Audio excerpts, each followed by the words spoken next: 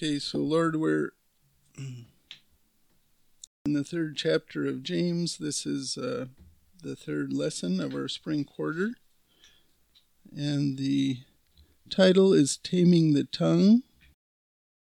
And so, Lord, we thank you for our language that you have given to us. And we tend to use it poorly. We tend to use it to hurt people. But our language and our speech is a great gift. And so we pray that as we look at this, chapter 3 of James, you will teach us how to speak as you would have us speak. In Jesus' name, amen. Okay, so section A is the power of the tongue. You know, we all know the nursery rhyme. Sticks and stones can break my bones, but words can never hurt me. Well, that is not a true little nursery rhyme. That is a false nursery rhyme. So, if I could get somebody to read 1 through 6 of chapter 3. Okay, so that ends in a dark note, doesn't it? Yeah. So James turns again to the tongue. This is not the first time he has talked about the tongue or speech. Back in chapter 1, verse 19, said, "This you know, my beloved brethren, everyone must be quick to hear, slow to speak, and slow to anger." And also in chapter 1, verse 26, "If anyone thinks himself to be religious, and yet does not bridle his tongue, but deceives his own heart, this man's religion is worthless." So discipleship, your speech and discipleship are closely linked. Yeah, and the context, remember, is in trials, right? And in trials, when you're in talking during a trial, you tend to flare, and you tend to say things that you would like to take back later. Yeah, you know, and so that's what we want to learn. We want to learn to be able to, when we speak. That's why I think it's very important that verse in 119. Everyone must be quick to hear, so you want to listen, slow to speak. You don't have to come back in a microsecond, and slow to anger, so that we, don't, because the tongue has power. So then verse 1, he starts with teachers. "Let not many of you become teachers, my brethren, knowing that as such we will incur a stricter judgment." You know, early in the church, it was less organized. And, Paul talks about this. Everyone brings a teaching. Everyone brings a prophecy. Everyone brings a tongue. And so, everybody wanted to get their 2 bits in. And James says, this is very interesting, "Let not many of you become teachers." And the reason being is that teachers, and he includes himself in that, says we will incur stricter judgment. So, teaching requires the tongue, right? So he warns the believers that a teacher will incur a stricter judgment. So why do you think that is, that a teacher will incur stricter judgment? They ought to know better. Yeah, Luke 12:48. This is Jesus speaking, and actually this is the end of a parable. And he's talking about the slave who knew his master's will and did not get ready or act in accord with his will receive many lashes. That's verse 47. "But the one who did not know it and committed deeds worthy of a flogging will receive but few. From everyone who has been given much, much will be required. And to whom they entrusted much, of him they will ask all the more." So that's why teachers will have a stricter judgment, because they have more exposure to God's word. And so they should be more obedient to God's word. They can't, claim, oh, well, I didn't know.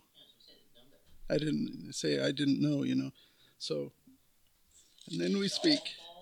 And then we speak, yeah. Now, Ezra was a good example of a teacher. So, in Ezra chapter 7 and verse 10, it says this: For Ezra had set his heart to study the law of the Lord and to practice it, and to teach his statutes and ordinances in Israel. So Ezra studied it, then he put it into practice personally, then he taught others.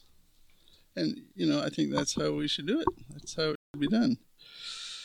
So James is saying, be careful when you're going to teach, and I think, I've taught for a long time, and I did it mainly due to recruitment.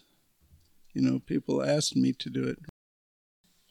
First one to ask me, and then, and I didn't really know very well.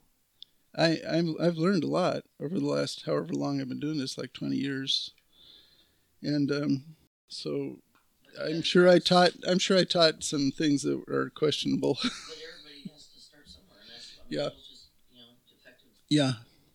So, but that's why I appreciate the seminary that Dane is going to, because they're committed to making knowledgeable, godly leaders, and they want young.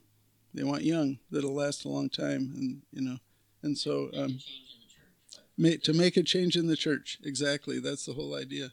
So verse 2 says, For we all stumble in many ways. If anyone does not stumble in what he says, he is a perfect man, able to bridle the whole body as well. So what is he saying here? He's saying if you can control your tongue, everything else will be easy. If you can control your tongue, the rest of your walk with the Lord should be very good, because the tongue is the most difficult thing. That is the most difficult thing. So he says he is a perfect man, and that, I looked up the Greek word there, that's teleos, which means having reached its end, complete, and also perfect. So I think that, in the context of human beings who still have their sin nature, it's a mature believer. It's a grown, mature believer walking in faith. We know that none of us are sinless, no matter how mature we get this side of heaven. But if you're able to control your tongue, the rest of your life is going to be good, doing good too. Yeah. So then James gives 3 examples about the tongue. The first one, verse 3. Now, if we put the bits into the horse's mouth so that they will obey us, we direct their entire body as well. So a small bit, a large horse. Then the second example is verse 4. Look at the ships also, though they are so great and are driven by strong winds, are still directed by a very small rudder wherever the inclination of the pilot desires. So again, it's a very large boat, and its direction is controlled by a small rudder. And then the last, verses 5 and 6, so also the tongue is a small part of the body, yet it boasts of great things. See how great a forest is set aflame by such a small fire. So here the example is a spark in a dry forest, starting a forest fire. So it's always the same. Something small controlling something large. Something small controlling something large. And so I wanted to look at Proverbs 4:24. Now, do I have that one on here? I do. Put away from you a deceitful mouth, and put devious speech far from you.